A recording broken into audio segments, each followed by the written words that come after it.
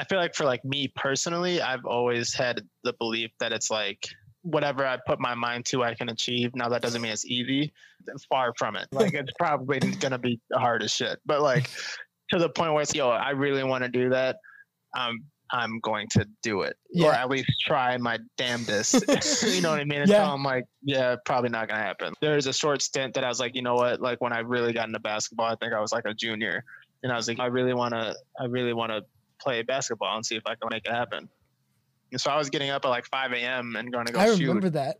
Yeah, and I was really like, I'm going to do this, and so you put the work in to make it happen. To the point where I was like, I'm just not that good. Like I'm not the LeBron. And I started, maybe if I would have started that when I was 8, maybe, but since I started when I was 17 and tried to make it happen by 18, there's not enough work there when I didn't have that raw talent, like innate, talent or ability. It's fine, but I mean, it's so that work ethic's always there, but I've always had this belief that's whatever you put your mind to, you can achieve. 3, 2, 1. My guest today on the podcast is returning guest and longtime friend, Jordan Chris. On this episode, we do this one for the first time remotely. All other conversations I've had with Jordan on the podcast have all been in person, but now, having adjusted to living in LA just over 3 weeks at the time of this recording, he has now been fully adjusted to living there, which is to say it's not super different considering the unique situation that 2020 has all given us, but nonetheless, it is different for this podcast.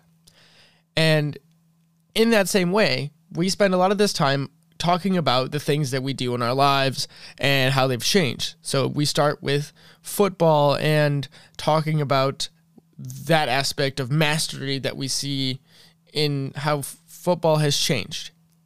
And from there, we transition to a broader topics of work ethic, mastery, and craft that then transition to our own personal lives and how we embody those things for ourselves. And the biggest one being that because we work remotely now is having transition periods within our days. And we talk about flow state and what we can do to trigger those things in ourselves. And even still, another aspect is that when we feel down about the current situation or just not wanting to do anything, how that affects our own mental health. And then lastly, but not least, we kind of cover music and the things we miss about music, but also the things that are so unique that music allows people to feel things that they normally don't allow them to feel, or being in a live concert and how that's different than just experiencing it through headphones, which is also in a similar way, when you go experience live music is somewhat like experiencing a photograph of something rather than being there. It's like we see on Instagram. And so there's all these immersive qualities that we talk about that are really inherent to creativity, but also to the human experience. It's like you have to be a part of it and immerse yourself in things. And as always, my conversations with Jordan Chris are wide-ranging and don't let up the gas the entire time. So with that, everyone, please enjoy this conversation with Jordan Chris. Boom. Jordan Chris. What's up? All the way from LA. Hey, that sounds dope. I know, Ryan. Yeah, dude. It's weird. I didn't even realize. I guess that makes sense. I didn't realize this was the first one that we did virtually. It's dope. This is so cool. It's funny because we've been talking like literally just shooting the shit for like the last hour or so, just warming up like we normally do. It doesn't really feel like anything different, to be totally honest, which is so cool to do that and just having the system set up here so that I can do this, and you're getting the Zoom treatment for the podcast. Thank God for Zoom, because this would be, I guess we could do it like over the phone, but that'd be weird. Yeah, it's not the same. Like it's I think having a little bit of camera action and stuff, at least it's something. It's something better than nothing. Yeah, dude. Outside of that, it's just been terrible outside. Like up until I think today was actually the first day that it was like not smoky. You can go outside. Yeah, like was it yesterday? It was a couple days ago. It wasn't as this week. It was this week. I went outside and it was like messing with my asthma and everything. And I was like, man, this kind of sucks, but it's good now. Like I was like, oh, there's this guy. And like last crazy, week, man. I think it was last week when I saw all the crazy photos from like Oregon and stuff where it's like orange skies and all that craziness. I was like, what is going on? Yeah.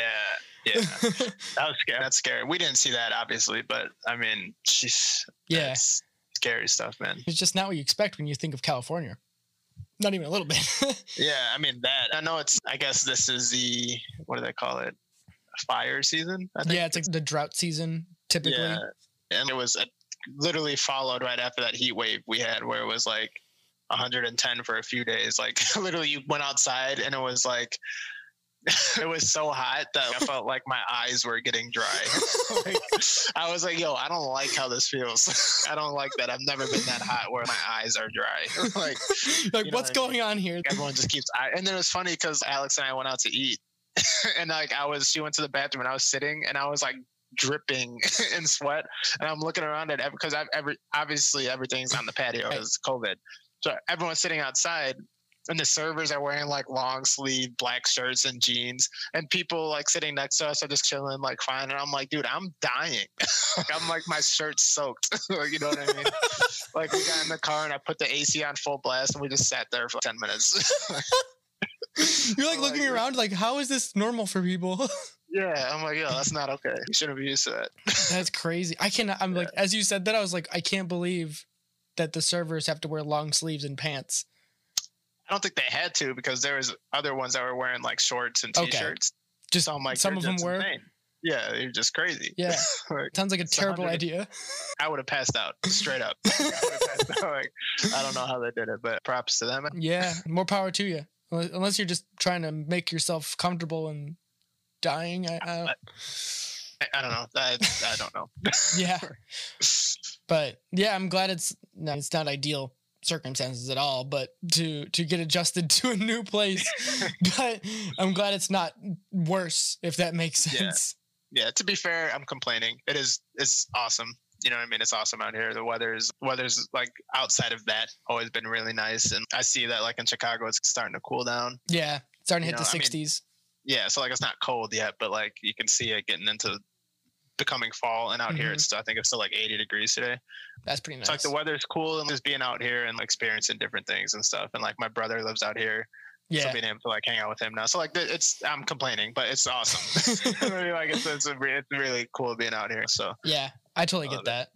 Yeah. There's always something to complain about, right? Like no matter where you are, how good things could be, there's always reasons to not enjoy it, right? Yeah, exactly. Right before we hit record, we were starting to get into sports since football is officially back. Yeah, and so week 2. So I know you're hyped about that, and we were having a conversation about Tom Brady being the GOAT and how he's just a crazy outlier in general. Nobody anticipated him, and this is his first season that he's not with the Patriots because he's with the Buccaneers. And so it's what's going on right there with that, at least. And so I just think it's a really cool thing to just talk about it because I know you're a Patriots fan and seeing them and stuff like that. So wherever you want to go with it, and that'll turn into a conversation with mastery and creativity. It's weird seeing him not as a Patriot. And it was like, it sucked, but happy for him to follow your own path. If that's what, he believed you needed to do, then cool. I'm still a Patriots fan, but I feel like most Patriot fans wish him success. Mm-hmm. It's not like when LeBron left Cleveland the first time. Yeah. No one was burning his jersey. He gave us 6 championships. Are you mad? You know what I mean? Let him live. Anyway.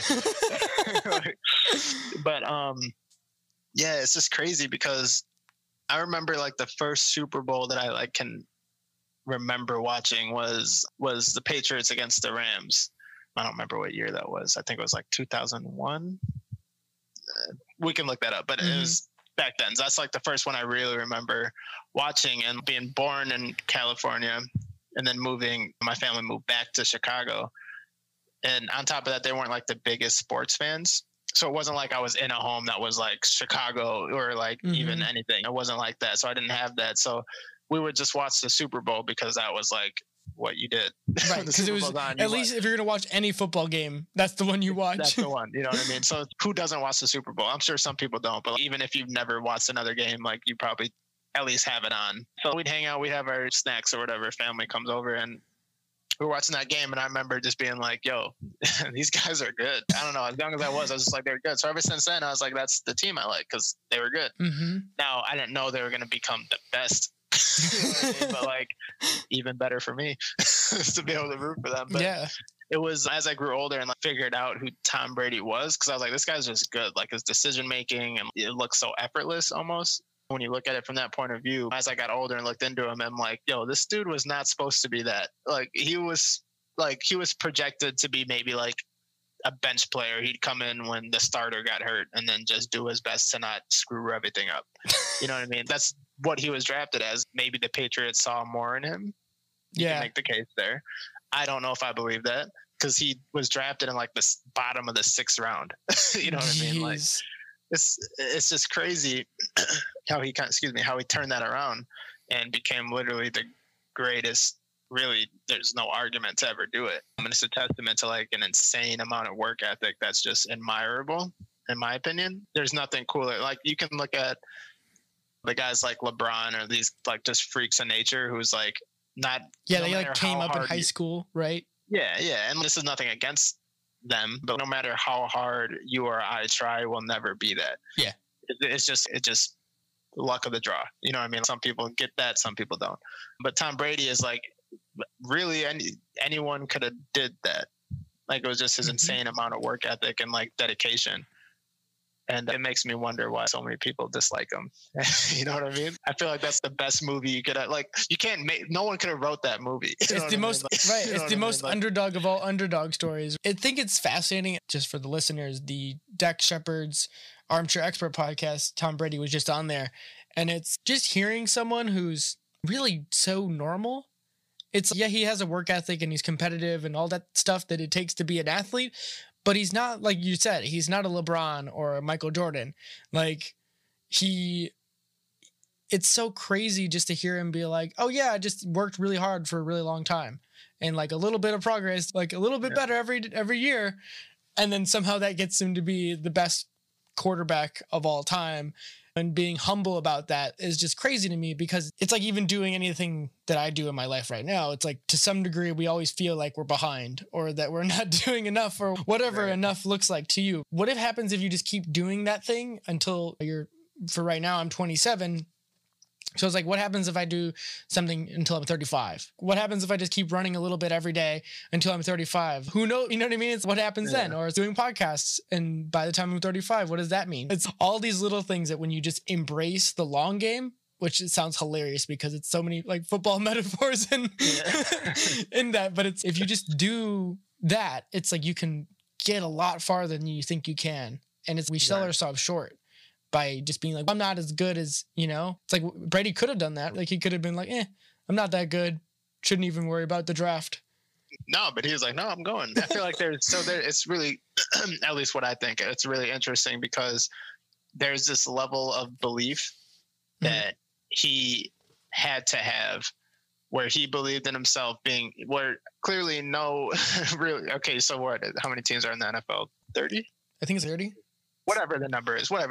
We can Google it'll be fine. Yeah, but all of those teams had 6 chances to choose him and didn't. That's basically what that means. Like each team, like thought there was someone better.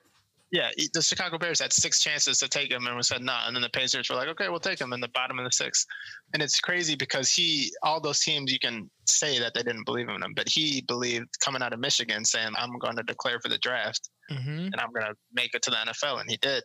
And I feel like that level of belief in yourself is the most important thing. Now the work ethic is like a close number 2. You know what I mean? But if you don't, you can work as hard as you want, but if you truly like don't believe that there's anything coming after the fact, then it's all for naught. Yeah. You know what I mean? Because then that work ethic can be like, where are you going to focus it? It's like belief is like the fire that starts, and then the work ethic is like the honing of the blade. If you think of like a blacksmith or a sword, it's like you got the fire that's already lit, and then it's just the work ethic is the thing that just refines it over time. Right. And I think that is such a cool idea. And what is it for you, like a part of that work ethic part, or not the belief, the self-belief part? Like, where does that come in? Is it something can you create the belief, if that makes sense? That's a good question. I feel like for like me personally, I've always had the belief that it's like, whatever I put my mind to, I can achieve. Now that doesn't mean it's easy. Far from it. Like it's probably gonna be hard as shit. But like to the point where it's, yo, I really want to do that.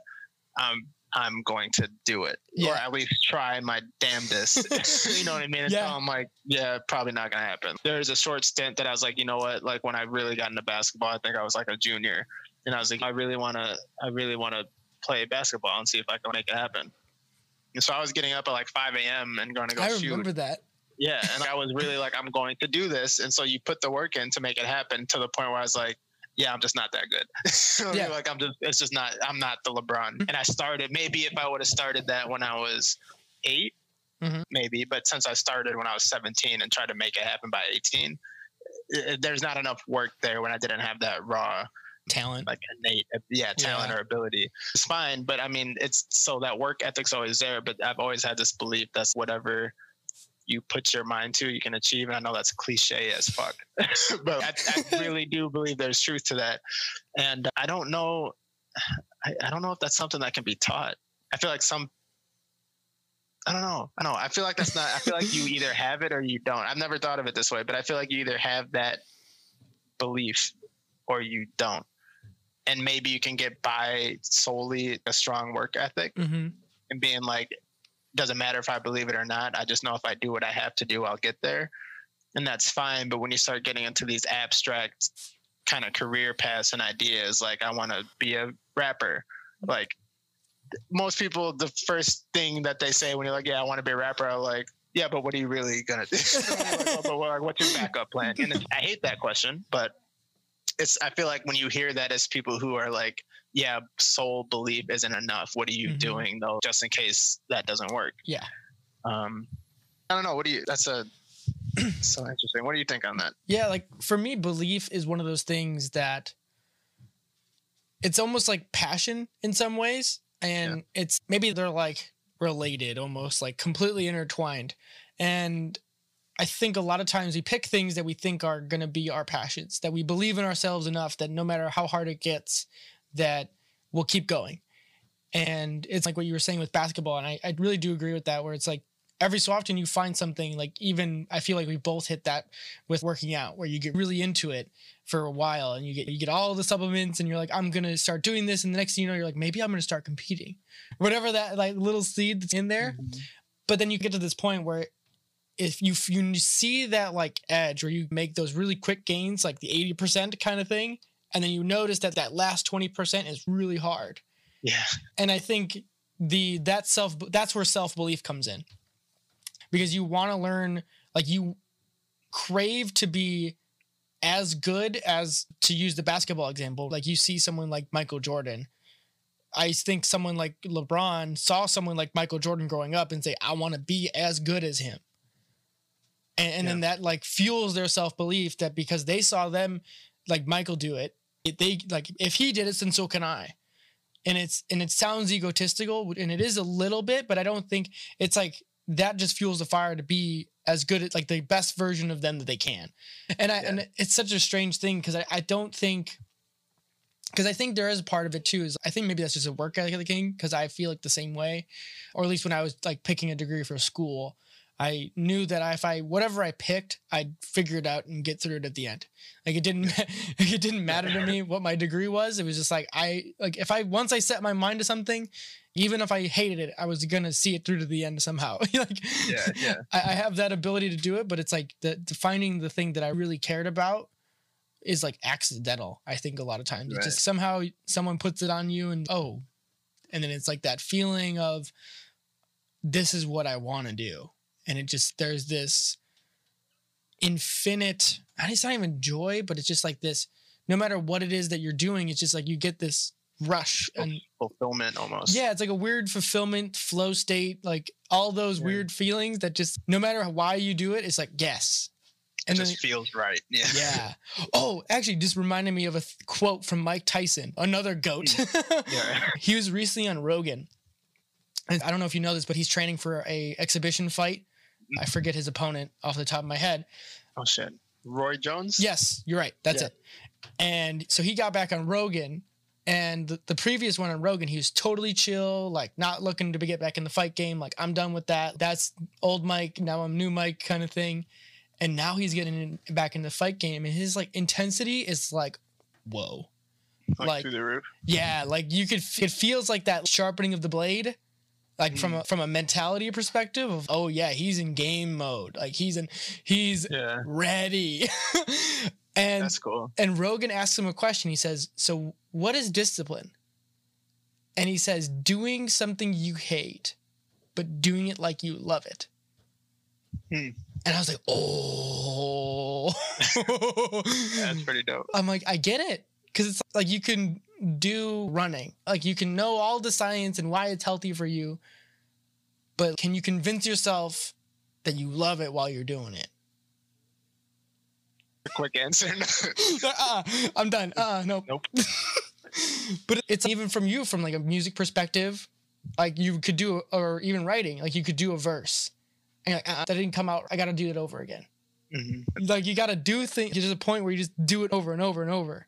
The repetition that grinds you in.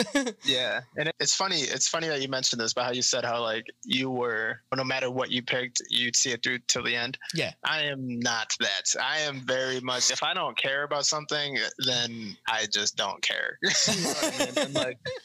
And that's why the things that I'm passionate about, I know that there's something more to it. You know what I mean? Because I'm selective with what I put my energy into. So if I don't see a purpose, or it doesn't fulfill me, it's just hard for me to keep doing it, because I'm like, this isn't where I should put my energy into. Yeah. Now that might be like a statement of privilege, not in that sense, but like a privilege that I'm able to do that. Yeah. But it's, discipline. I do agree with you that like putting your energy into something is really important. Yeah. Or like the things that you really care about, because I've had it, people ask me about things, or just being aware of it. Like when you're in college, I think it's a lot easier just to be like, you usually don't know what your energy is going towards and what that means. But I think now that I'm older, I can just realize that it's like, oh, if I take this energy and I'm really apply it into things that I care about, like this podcast as an example, it's okay. Yeah. Like I'm not going to be wasting my time on things that I don't really give a shit about, or just waste my time as much. Right. Because that's taking away from performing here, you know? And I do get that nowadays. It was more of back then. It was like when you don't have any skills to show for it, it's okay, this is what you're signing up for. So you might as well do it and see it through to the end. Like it's part of me for me is like seeing it. It's my word is like really important to me. It's like a responsibility thing. If I say I'm going to do something, then I'm fucking doing it. Yeah. That's like integrity. That's, you know what I mean? Yeah. That's important too. Go ahead. There's another part of that too. It's some of the stuff, at least with working out, it almost feels like I have a boxer's mentality where it's okay, I'm going to just keep getting up over and over again. I'm just going to outlast the competition. Yeah. There's like that other part of it. I might not be the best, but I'm going to work. I'll work hard enough to be as good as you, even though I didn't start there. Yeah. I like the underdog mentality. Hard work beats talent when talent don't work hard. That's one of my favorite quotes. I think my dad told me that. Really? I'm pretty sure my dad told me that, but that was always an important thing. So what that meant to me was like how I interpreted that was like, if you are talented in something, that's fine. That only means that you need to work harder than everyone else. Mm-hmm. Like you have that luxury. You are talented. Don't waste it. You should be working harder than you have no excuse, because it's easier for you. So why the hell are you not? You know what I mean? Like when you see these like gifted athletes and they waste it on partying or whatever, they just waste it away. It's like, bro, what are you doing? You have it. Like you got it. Give it to me then. You know what I mean? Like, you're gonna waste it. You know what I mean? Like I'll take that. Give me some. Yeah. And it's a sad thing to see when you see like a wasted potential. And I hate it, man. I really hate seeing that with people. And when I say wasted potential, I don't mean like just people who necessarily don't get to it doesn't like happen exactly how they want it to, but wasted when it's there's no effort. Yes. To get there. You know what I mean? Cause like the easy win, or like just want to get it handed to them to some way. Like, Yeah, yeah. And then they do have a talent at something, and it's, you can really, like, I see this a lot with musicians, and this is more of an upsetting thing rather than a disappointment thing. But you'll see these really talented musicians, like in the underground scene and stuff, and like on the come up, and it's just not happening for them. And they just, I'm done. They're just complacent about it.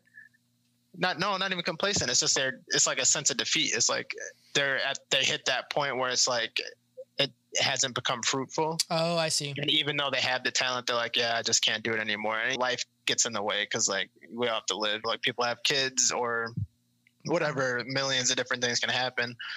But it's just upsetting to see that, because being someone that has that, like, belief and passion, like, inherently rooted in everything I do, I almost can never imagine a time that I'd say definitively that I'm like, I'm just not going to, I have to stop.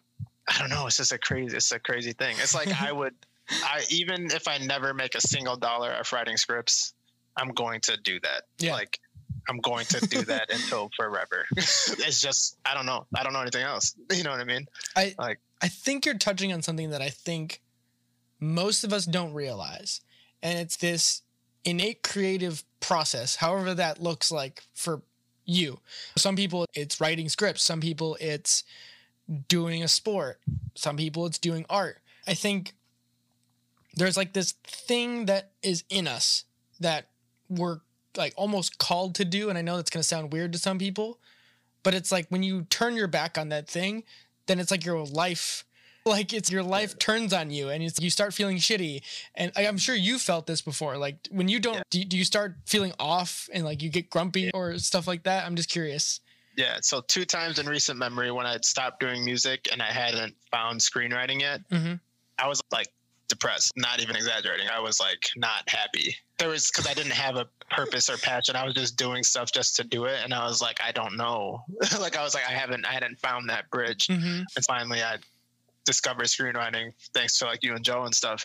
But excuse me. But once I found that, it was like that passion came back, and I finally circled back to music and figured out that I just wasn't doing it the way that worked for me. But I, started, now I'm doing it again and I love it. I'm like, oh, this is, I can screenwrite and do music. Like, like it's awesome. But the second time would be actually this week because after just moving here and being busy with that stuff and like just adjusting, like all that stuff is like had less time or like the energy to sit down and create. It's just been tough. And granted, that's an excuse at the end of the day. Going through a move across the country and all this stuff, it's kind of taxing. And then adjusting with the job, and I haven't been creating. And so like these past weeks, I've felt it like on top of COVID and being stuck inside, like going stir crazy. Okay, I need to make something. Like, you know what I mean? I need to create. I need to get these stories out, whatever. Yeah. And so like now I'm starting to get back into the rhythm and stuff, but yeah, dude, it's not fun. Yeah, I totally agree with you. I've definitely hit a couple walls during this pandemic and stuff, and just with the overall like social upheaval, like just sucking my energy out of me. Circling back to the energy thing where it's, I don't know, the problems of the world were getting to me, where I'm like, you just see the anguish and the chaos around you and you're just like, damn. You want to do more, but it's, dude, you're just one person. Like, you got to chill. Like, it sounds weird, but then I'd like sit behind my computer. And I'm like, I know this is what I need to be doing, like working on podcasts and writing some stuff. And I can actually maybe help people like contextualize some of this craziness. And then it's, but what is it? And then you get like in your own head and you're like, what does it even matter? Blah, blah, blah. Like those stories we tell ourselves that suck away the reason why you even started doing it in the first place. Yeah. It's weird. But I think too, what you hitting on the fact that you like moved is important, because it's you basically hit the reset button on your entire routine of your life, even though it really didn't change per se, because like you work from home and whatnot. But like when you go to a new place, you have a whole new, like, it's up in the air again. The reasons you do different things at different times is totally arbitrary for the most part. Yeah. So like you have to rediscover what that looks like. I feel like the time zone might affect some of that too. Yeah, my days are a lot earlier. That's a big thing, because it's so like I'm in bed at 9 on the dot. If it's 9:05, I'm like, shit. You know what I mean? I'm like, I gotta stop everything. I'm going to sleep. You know, I don't know why it's weird, but it's weird. But it makes sense because like it's 2 hours earlier here, so then it felt like later. Like back, like in Chicago, I'd be in bed by 11. Yeah. So like it makes sense that I'd be in bed by 9 here, and then up a little earlier. And since I continued that habit, that's just the what's it called? Circadian rhythm. There you go. That's what I'm on now. So that in and of itself, because I'm used to working late. I'm used to doing my work. Okay, time for bed. I'm going to sit up and write for a couple hours. But now that I'm going to sleep earlier, it's, oh shit, do I have to do this early? Fuck, I'm a morning person. I don't want to be that. It's like even that little bit of an adjustment. I mean, I've only been here for 3 weeks, but yeah, 3 weeks, almost a month. Yeah, I would say almost a month, roughly. Almost a month. Alex, when did we move? When did we move? Isn't that fucked up? I don't know when. I know, I'm laughing because I'm like, it doesn't feel that long ago. Say that again. 19th. Okay. Oh, damn. Okay, one day. We left, almost one. We left like literally a month ago. So, yeah, just under a month that I've actually been here. So it hasn't been that long, but like I'm starting to get into the rhythm and find the production. But even those 3 weeks before, like leading up to this, was tough. Yeah. Because I knew that it literally felt like, and like you were saying, it felt like I was like wasting time. And I was literally like, okay, I moved out here. I moved out here for a reason. And I moved in like that's for just beating yourself up for no reason, like not allowing yourself to just be a human, be a person. I don't know. I found it hard sometimes too, especially, I don't know, just giving yourself an off day, especially when it's a thing that like you're doing of your own accord. Like, it's like you have a boss or someone who expects of you. It's like you're doing it because you just want to do it. So just let yourself enjoy that as much as you can. Like, and like, if you just need a day, like I've been trying to just really be mindful of that lately. It's just, if you just need a day to just chill and not do that, like maybe watch a couple episodes of something or whatever, like then just do that. Don't like, and then don't hold yourself accountable. Be like, you could have spent that 3 hours or whatever it was that doing X. And no, like now you're like lashing yourself a second time because you. No, you're spot on though. Breaks are important, and don't beat yourself up for that. It's fine to be like, oh, I didn't do anything yesterday. Just cool. Now work next time. It's fine. It is what it is. People need that reset. And that's why I don't take offense, but like when people are like, oh, like watching TV is a waste of time, like playing video games is a waste of time. And I'm like, no, not necessarily. Maybe you just wanted a moment to just separate or detach is probably a better word. Detach is probably good. Yeah, I would agree with that. And for someone like me, I love sports. 2K is perfect. Yeah, it's perfect because I get that like adrenaline and love for sports at the same time that I can detach and like just let my mind forget for a moment everything else that's going on. And I think that's important. And I'm sure you feel that when you game and stuff, or when it's a little different when I watch TV because then I'm like studying. Yeah. But it's like an inactive work. Yeah, I agree with that too. It's interesting for me because I find, like you said, with video games or TV, it's like a waste of time in quotes. And I think there's ways to make it a waste of time, right? If you're just a vegetable on your couch or you just spend hours and hours just playing video games, that's one thing. But as someone who grew up with these things and then has tried really hard, honestly, to make them into positives, like hidden positives, they become these things that, because I talk with my friends, so that's like a huge social lubricant thing because it's like the one social activity that we have left, playing video games with your friends. You're social distancing. You can't catch the COVID through digital, at least not yet. But the other part of it for me is I just use it as this way of exercising and just a little bit more mastery. It's in some ways, it's not always this competitive sometimes, but a lot of times I'm like, all right, I'm just going to hop on for a couple games and just try to be as good as I can. And if I lose, whatever. But if I do good, cool. And I try to give myself these little tasks that I actually gain some sort of little bit of thing that I can learn about and then apply somewhere else. And I think you can do a lot of that kind of stuff in video games if you just look like just below the surface. Like it's not like you're analyzing everything, but if you just spend that little bit of extra energy, it's not as useless as people make it out to be. No, it's not. And even if people are going to make the argument all day that it is, you know what I mean? Okay. I'm like, regardless of all of that, which it's valid, but regardless of all of that, it's not a waste of time if I don't deem it as such.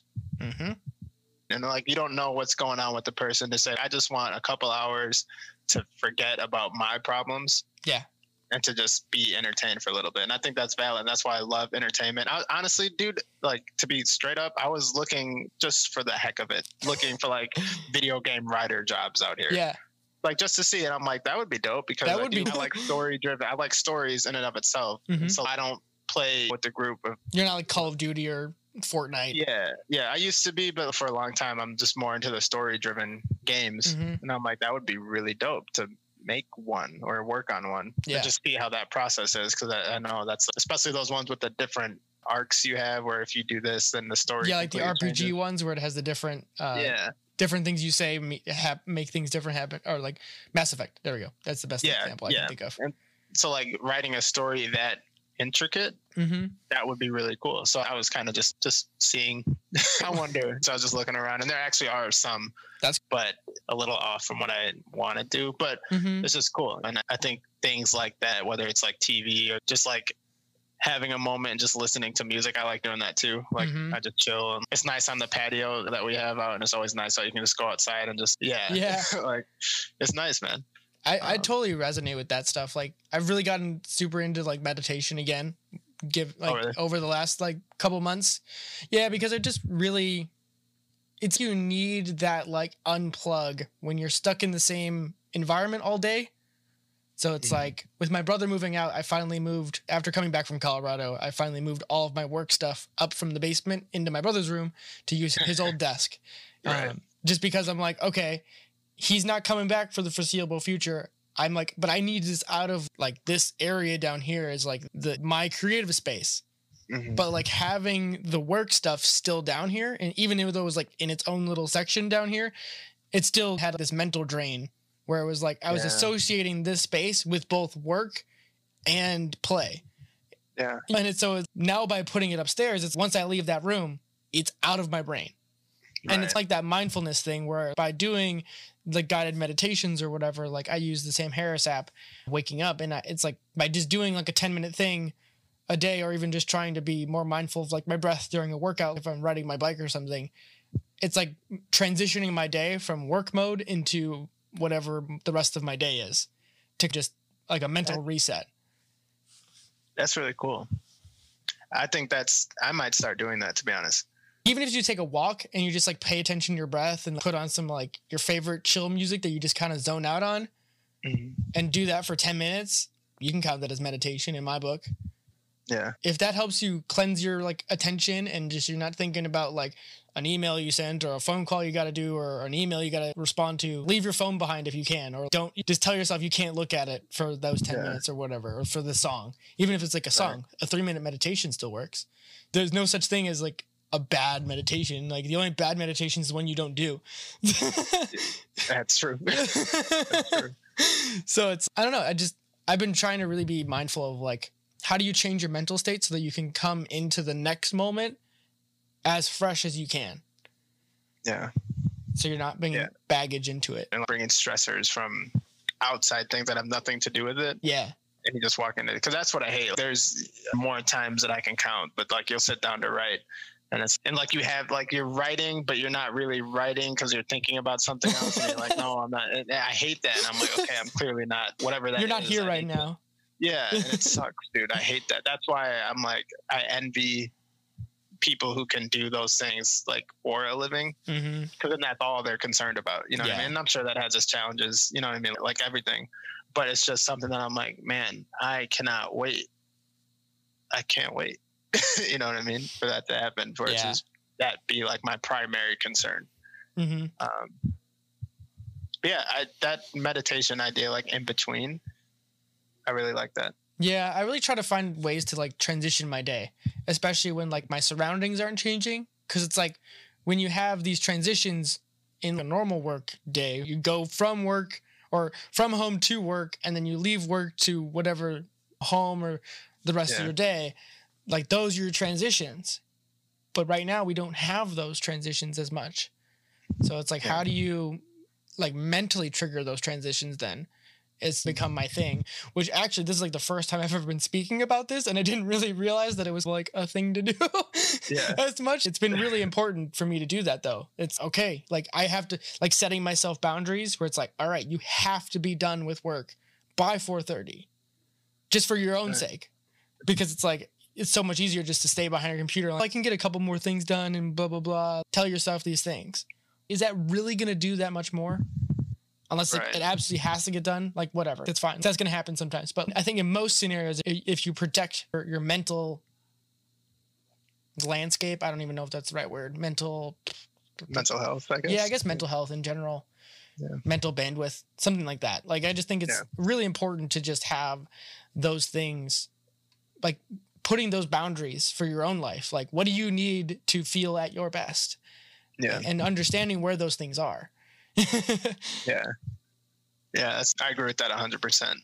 And you don't really, so like specifically with my job, it's like I was working remote, or I am, working remote regardless of COVID. Yeah.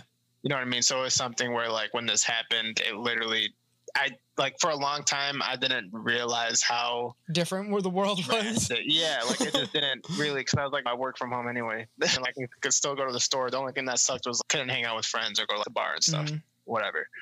But I didn't realize how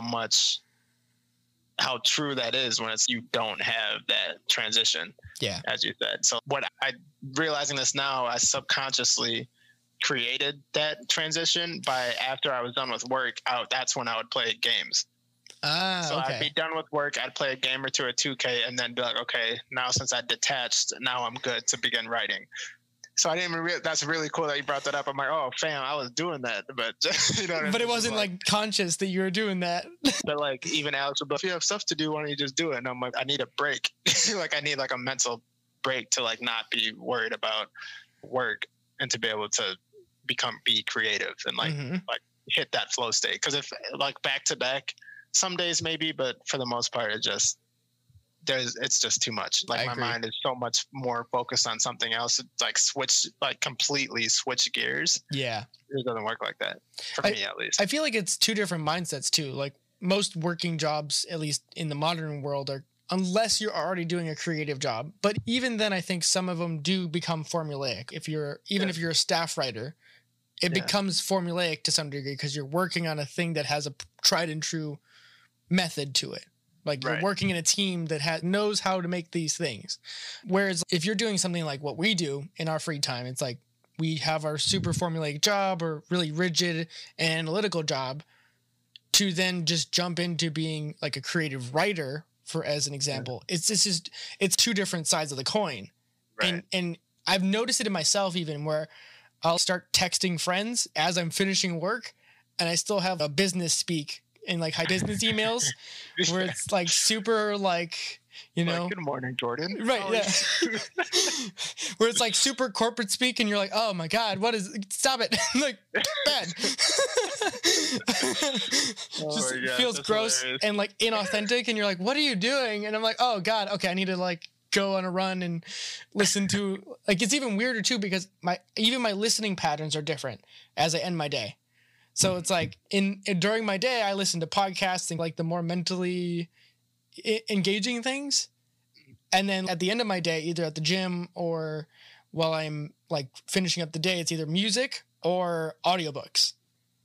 So like it like switches gears where it's okay, like loose format audio and then scripted audio or music, depending on how burnt out I am. So it's two different styles of what I listen to, like mentally engage or scrub out the background noise of the world.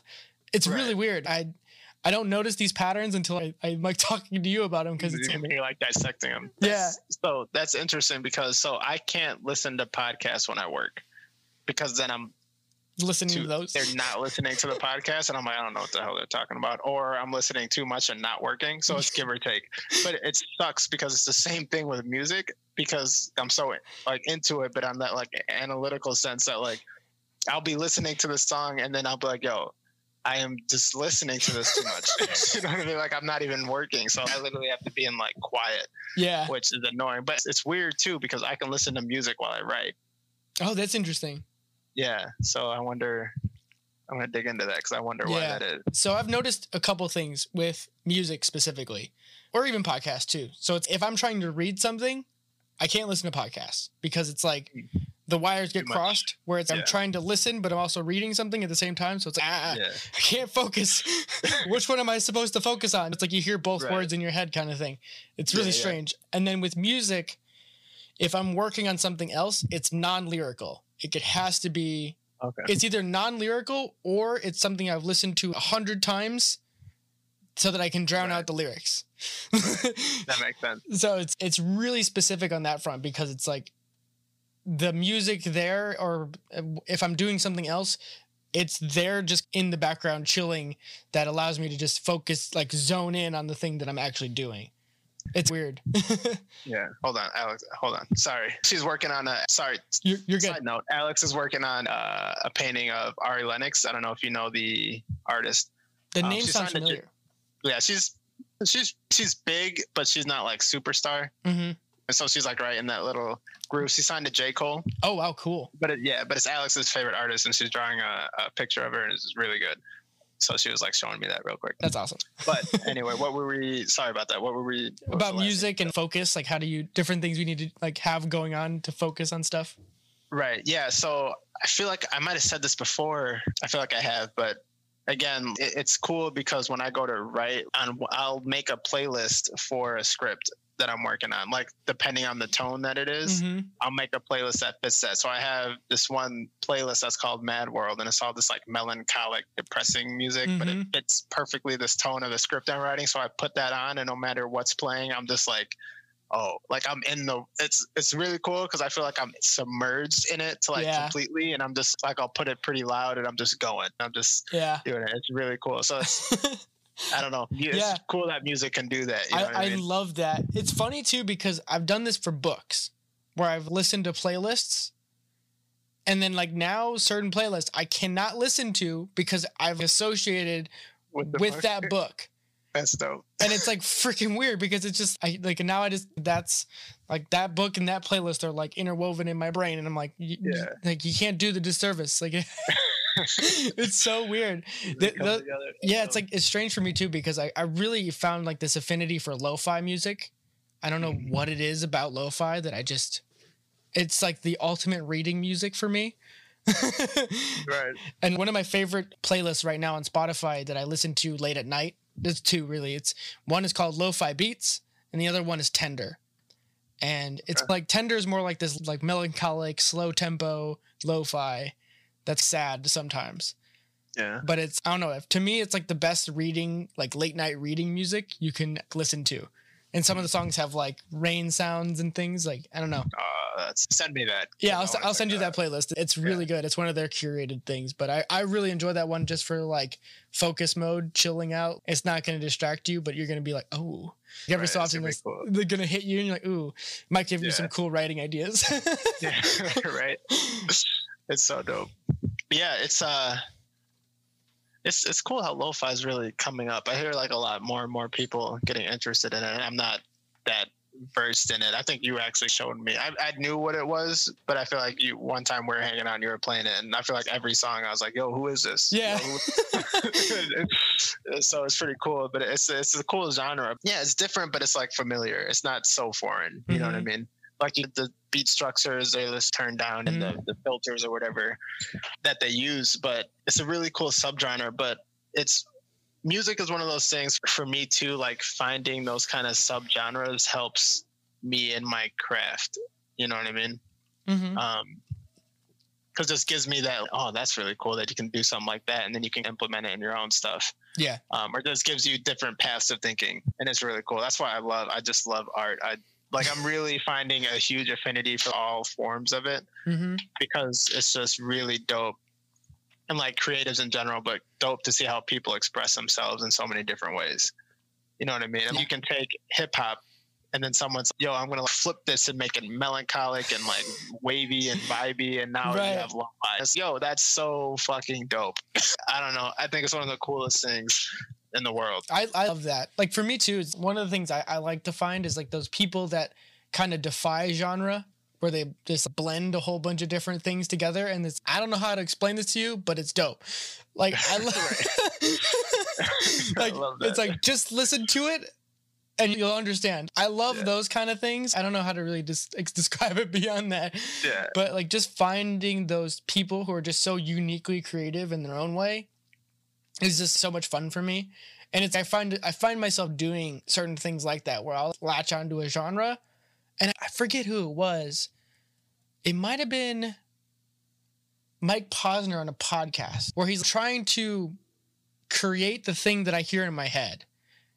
But the whole point of me creating the song is getting as close to what it should sound like in my brain and trying to get to that. But I'll never actually get to that perfect sound. Wow.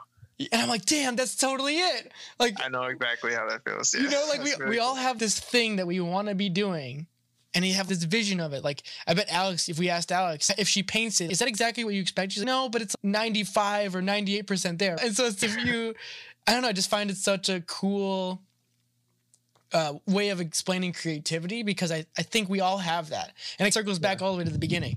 Yeah, it definitely does. And I'm stuck on that because I'm glad that I'm not the only one who thought that. I would like hear something in my head, or like even like dreaming. I'll sometimes like I'll either come up with a story, one, or two. So I can't freestyle. Like I can't, like off the top of my head, I'm not good at that. Oh, really? But in my dreams, I'm like fucking the best. You know what I mean? Like I'm just like coming up with verses off the top of my head, and I'm like, yo, this is sick.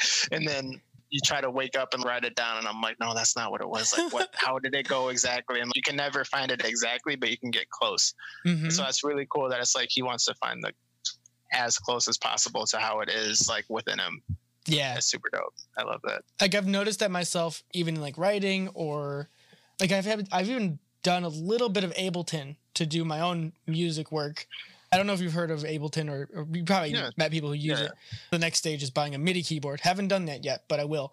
And I really want to start making my own kind of, not beats per se, but like just transition music or background music for intros or different things. And, and it's part of that is because I've found this affinity for lo-fi. I imagine it's like, because I do that when I read or listen to things, I want to immerse people in that in a weird way. Yeah, that's dope. And but like, no, that's dope. How do you make, so this is how I think about songs in a weird way.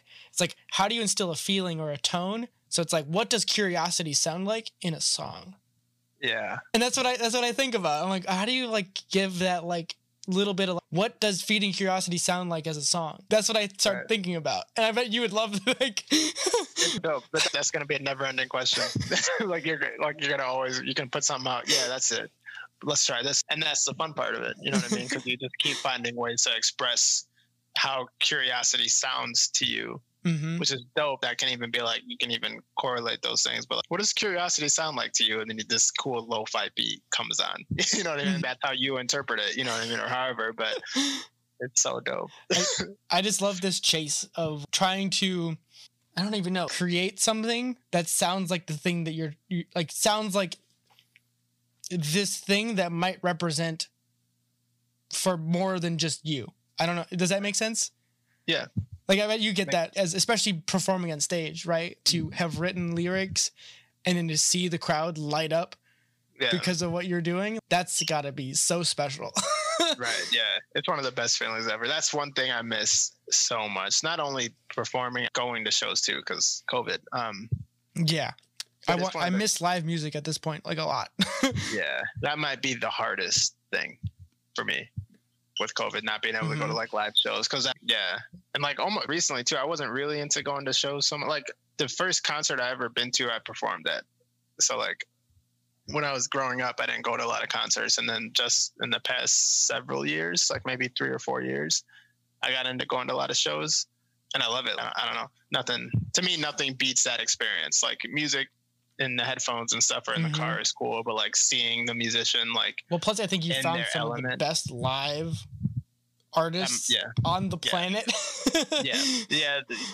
That's that might be a part of it too, because there's some live performers that I've seen and I'm like, cool, like whatever, but I have yet to see a live performer better than they are, because I can't, words won't do it justice. At least my words won't. Like, when everything opens up again, if you haven't seen Tosh, please, even if you don't appreciate their music that much, just go see them live. That's all I can say. I don't know. That's all I can say. I just want to go back when they're back when Red Rocks opens again. I don't know who's playing, but that's like way up on the list. Yeah, we need to make a trip. We need to go see your brother and I'll go see a show at Red Rocks. Yes, I'm totally down for that. Yeah, that'd be awesome. That show, like, so I felt dumb as shit because we got the general admission tickets, right? Yeah. It's confusing how it's laid out at Red Rocks. It's a huge amphitheater and the general admission is like all the way at the top. Mm-hmm. And then there's like a middle section, but that's reserved seating. And then all the way in the front is like the rest of the general admission.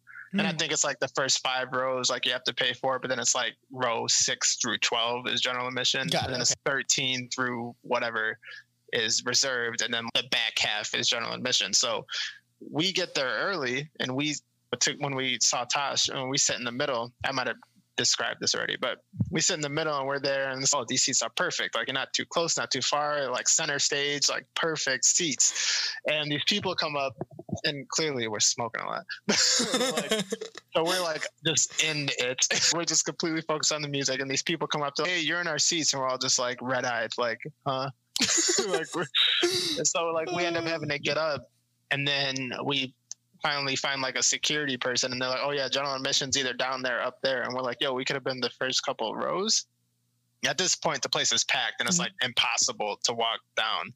So we end up having to go like way up and we're sitting far. And at first we're like, damn, this sucks. Like we can't even see anything.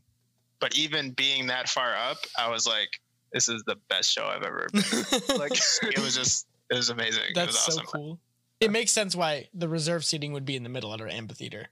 But coming from Chicago, that would not be intuitive to you at all.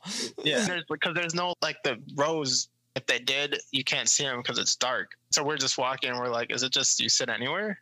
Like, because that's what it looked like. Nothing was roped off or anything. It was just like an open seating. So we're like, okay, I guess we just sit anywhere. So I don't know. Yeah, that's interesting. Yeah, I wouldn't have thought anything else, especially if you're smoking. There's no way you're not. That probably had a lot more to do with it. This seems like where we're supposed to be. Yeah. I'm sure that played a part. Yeah.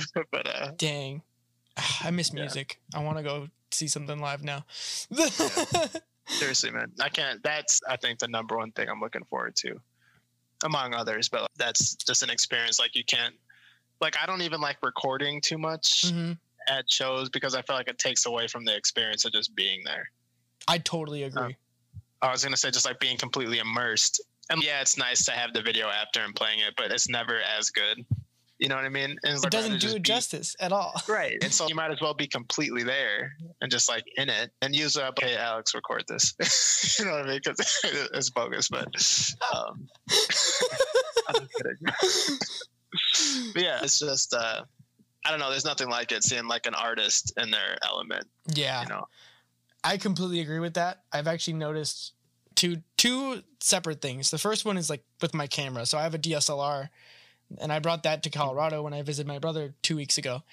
And one thing I noticed that I really enjoyed about having a camera like a DSLR, or just if you just have any digital camera or any camera that's not your phone on you, I found myself actually enjoying the fact of having a camera that wasn't my phone on me. Because I couldn't hold my phone and my camera at the same time. So my phone basically stayed in my pocket for the most of it. And then I have to download those photos to a computer and edit them. Like, you don't have to edit them, but I do it because it's like, if you can do this, might as well do it all the way. Right. Again, circling all the way back. And so I find myself appreciating it even more because you might as well take pictures because then you can remember these memories. And it's not like the photo isn't there because like you're more focused on taking a photo, like for the gram, like you're there trying to capture the essence of that experience. So I'm taking landscape photos or I'm taking photos of the dog because the dogs are like that. and so it's like this really fun experience for me that I found myself like enjoying the process of appreciating because it takes more work to get it to you. And it's not because it's like some vanity thing of, I guess I'm going to post these on Facebook or whatever. It was more of, I want to be able to take these photos so that when I want to go back, or when I do go back, I have these things to like either reference because I can go see that again, or I have just these like richer memories because of the extra effort that go into it. And then the other part is, I do agree with the music thing, except I took a ton of videos while I saw Angels and Airwaves live, because that was the first time they had played live in 9 years. And I had never thought I'd see them live. He's pretty historically, that band is like a studio band. Like they don't really do live stuff. And so the fact that I even got to go was like, whoa, like one of those moments. And you know how like most music, like live music is like a banger, like it's like a party. And like when music gets loud, everyone rushes to the front of the stage. This is the only concert I've been to. And this was at the House of Blues in Chicago. And was that House of Blues? Yeah. Cool. It was so dope. I went by myself too. Like, so that's like a whole nother thing. And to me, like for me to go there, it was the coolest thing because people weren't there because of, not just because of the music, but it's because they resonated with the lyrics to a point where it's like everybody listened to those songs so much they could sing along word for word. And they were just in the zone. You know what I mean? Does that make sense? Like, I don't know. Yeah. Like, no, I get it. I feel like you get it because you're just like a music like junkie like me, where it's like there's like lyrics mean something, and they mean a lot, especially when you resonate super deeply about it. And it's, I don't know, it just felt like this like super surreal moment of like just being there and experiencing it with, oh yeah, these are my people. Like these are people that enjoy this music just as much as I do. Yeah. When it's normally like listening to a band, especially a studio band, it's like you and the music. That is really cool. It was so much fun. That's cool. I forget how big of a following they had, because like I know Angels and Airwaves, clearly not as much as like you or Ben, but I've known about them. I didn't know that they didn't tour often. Yeah, I think they would, like the last time they toured was like 2004 or something like that. That's crazy. I didn't know that, but that's such a treat. That's really dope. Yeah. It sucks because it's what is it? Not bittersweet. Double-edged sword. Yes. Because it's like when you do see them, it's like such a treat because it's not often. But then at the same time, you're like, damn, I wish I could see them. You're probably not going to get another chance. That's why I did it. You know I was like, fuck it. I gotta go. There's no, like they're coming to Chicago. And it's House of Blues, like totally, like super small, intimate venue, totally worth it. And I'm like sitting next to a poster that's signed by the whole band, literally right next to me. It's like right here on the wall. And it's just having that little thing of, here's this. It's weird. It's not weird, but it's music has been this thing for me. It's like a focusing thing, especially when I was younger. And I never really considered myself as like creative for a very long time, at least not in the traditional sense. But for some reason, music holds this like really special place in like my creative like self, where I would resonate like super emotionally to music, whereas I don't know, music would allow me to feel things that in my normal life, like as a like scientist, engineer type person, a super analytical person, I couldn't go there. And so listening to like Angels and Airwaves would like let me feel certain things. And so it's like when I had some sort of like mental anguish, I could listen to those songs and be like, release that. And it would make things okay mentally. Right. It's like it holds this really special place that I can still do to this day. It's if I just need to like a mental pick me up, I can put on like an album of those songs or just like a playlist, and it's like immediately I'm back. Like it's wild. I know it. Literally, I know exactly what you're saying. I bet a lot of people do too that are like really into music. Everyone that's into music has that one album or one artist or whatever it be. That's whether when you're going through it or you're just stressed and you're just like, man, you just put them on. You know what I mean? And just everything's good. Like for me, I have several, but like I would say May. Oh, definitely May. May for sure is one, which is cool because I saw them live last year. That's so cool. Chubas, and it was a cool show. Really cool show. I talked to Dave a little bit, the lead singer. Talked to him a little bit, and that was really cool. Really nice guy. But that was cool because I'd listened to them for years and never got a chance to see him. And then finally, I'm like, oh shit, this is dope. And then J. Cole. Yep. Would probably be the other one, and like specifically his album Friday Night Lights. Okay. If I'm really just like going through it, I just put that on from track one and just let it play through, and it's just like good. Yeah. Like all is right in the world. Yeah. it's cool, but it's cool how music can have that effect on you. And I was gonna ask, after seeing Angels and Airwaves, did you get like a deeper appreciation for them? Definitely. After seeing them live? Yeah. Like I got a really deep appreciation of Tom, and he's like a consummate creative. He's just the kind of person that always wants to push his own creative edge. Like the fact that he became part of Blink-182 and it became the super punk band that it became in the early 90s and stuff, and then he had to leave that behind and whatnot. And it's like being able to see him live. I saw him once at Riot Fest, but I was still pretty young. I think I was like 19. So it didn't mean as much. It was more of like a party thing than anything else, but it still meant a lot. But to see Angels though, because of how I deeply resonate with most of those songs, like I can sing along to probably like most of them, if not all of them. Like it was like this thing that was like surreal. Like it's like a thing I never planned on being able to go do. And then I was like, oh wow, that actually happened. And it was like, especially too, it's normally when you go see music live, you go see it with a friend or like a group of friends. Mm-hmm. And this was so important to me that I did it on my own. Like I asked Ben to go, but he was still in St. Louis at the time. And so it just didn't work out. Mm-hmm. But I was like, I'm not waiting because I don't know if this is ever going to happen again. So it's like, I just had to go. And then he even played some songs from Blink, like Always and I like Remember and stuff like that. Yeah. But he played them. Dope. He played them acoustic, solo on stage, and it's like that it's that little thing that he did because he didn't have his other bandmates from Angels be on stage to play those songs. Because he could have done that.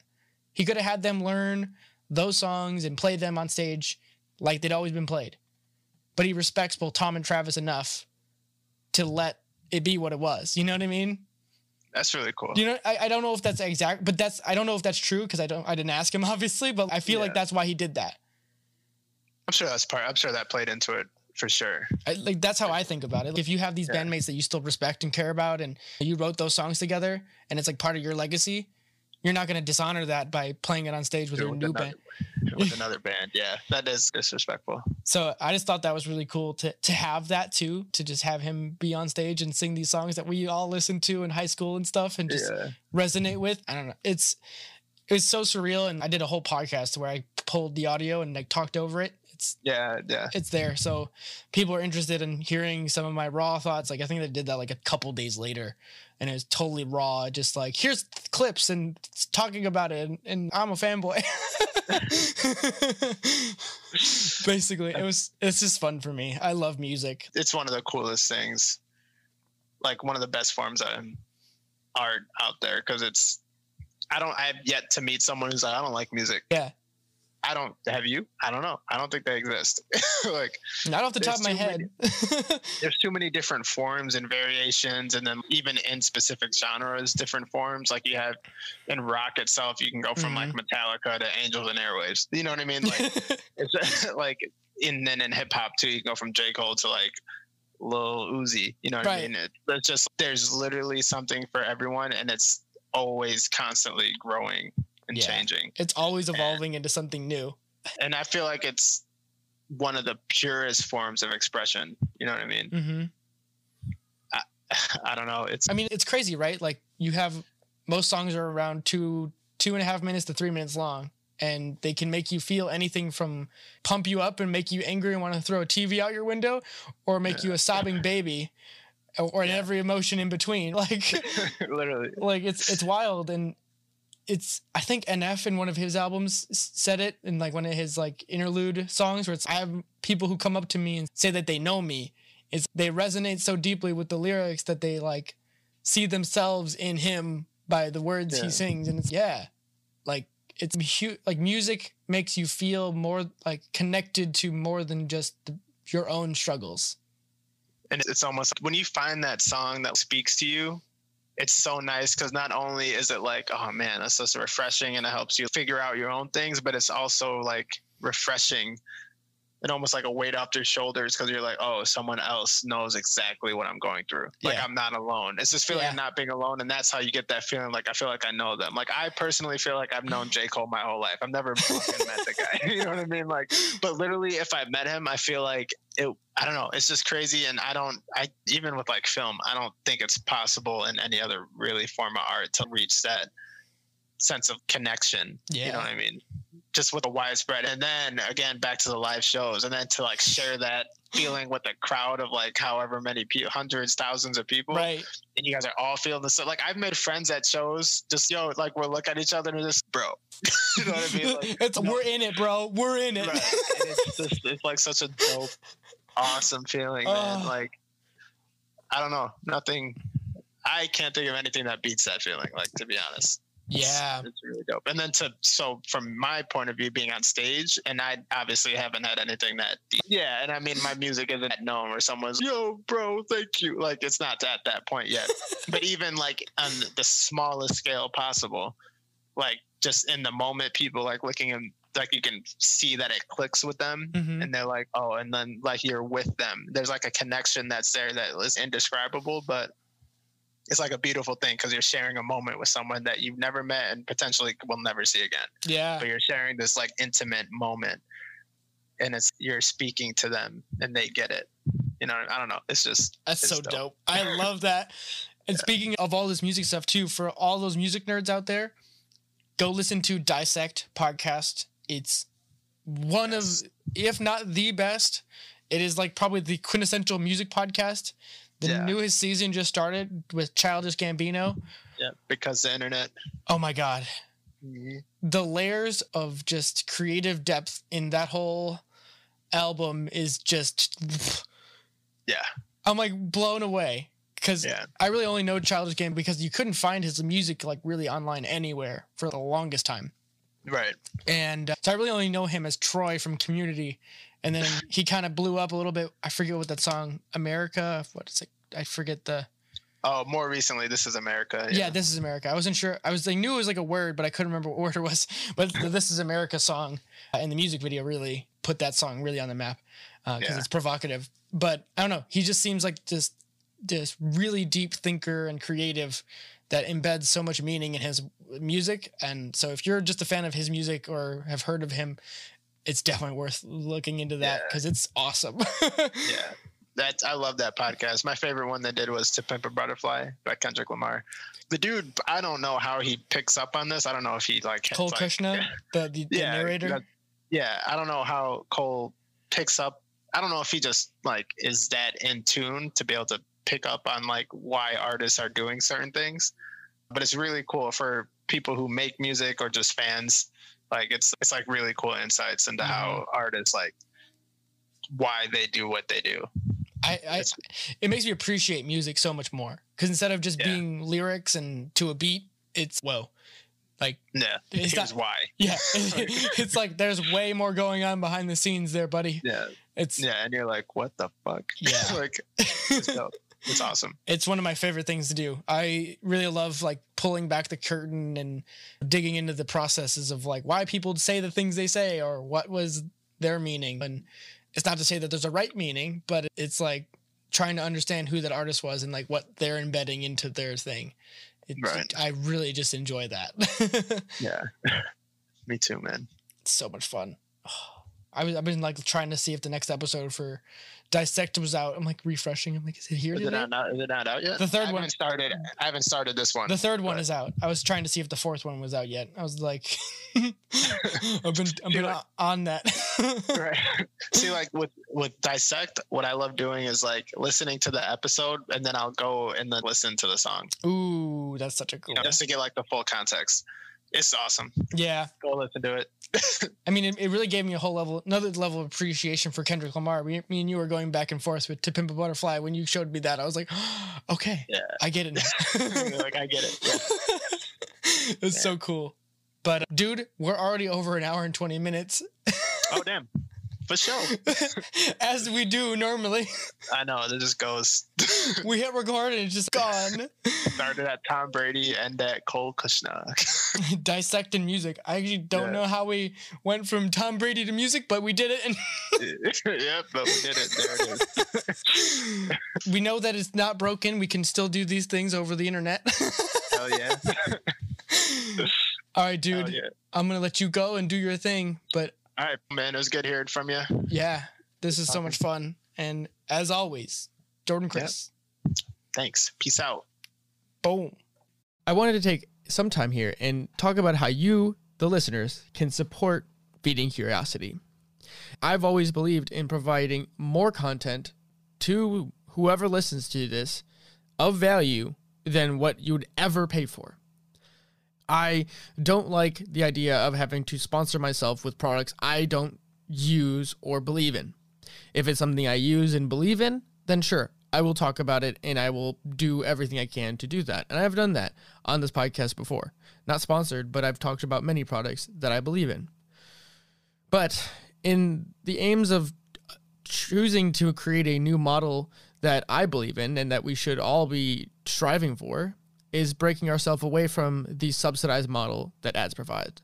And so with that, we have turned on the Anchor.fm support structure, which allows you, the listener, to subscribe to our content at the level of your choosing. That is either a 99 cents, $4.99, or $9.99 a month, meaning that you, the listener, and me, the creator, can be transparent about how much value you see in our content. And by doing so, that allows me to have more resources to ever increase the quality of this content. And that's not to say I won't be doing this anyways, but it breaks me out of the loop of having to worry about those things, because there is a lot of time that goes into this podcast. But I love it. And I hope that by you choosing to support the podcast, you know how much I care about the quality of this content. And so with that, everyone, thank you all for listening, and I hope you enjoy.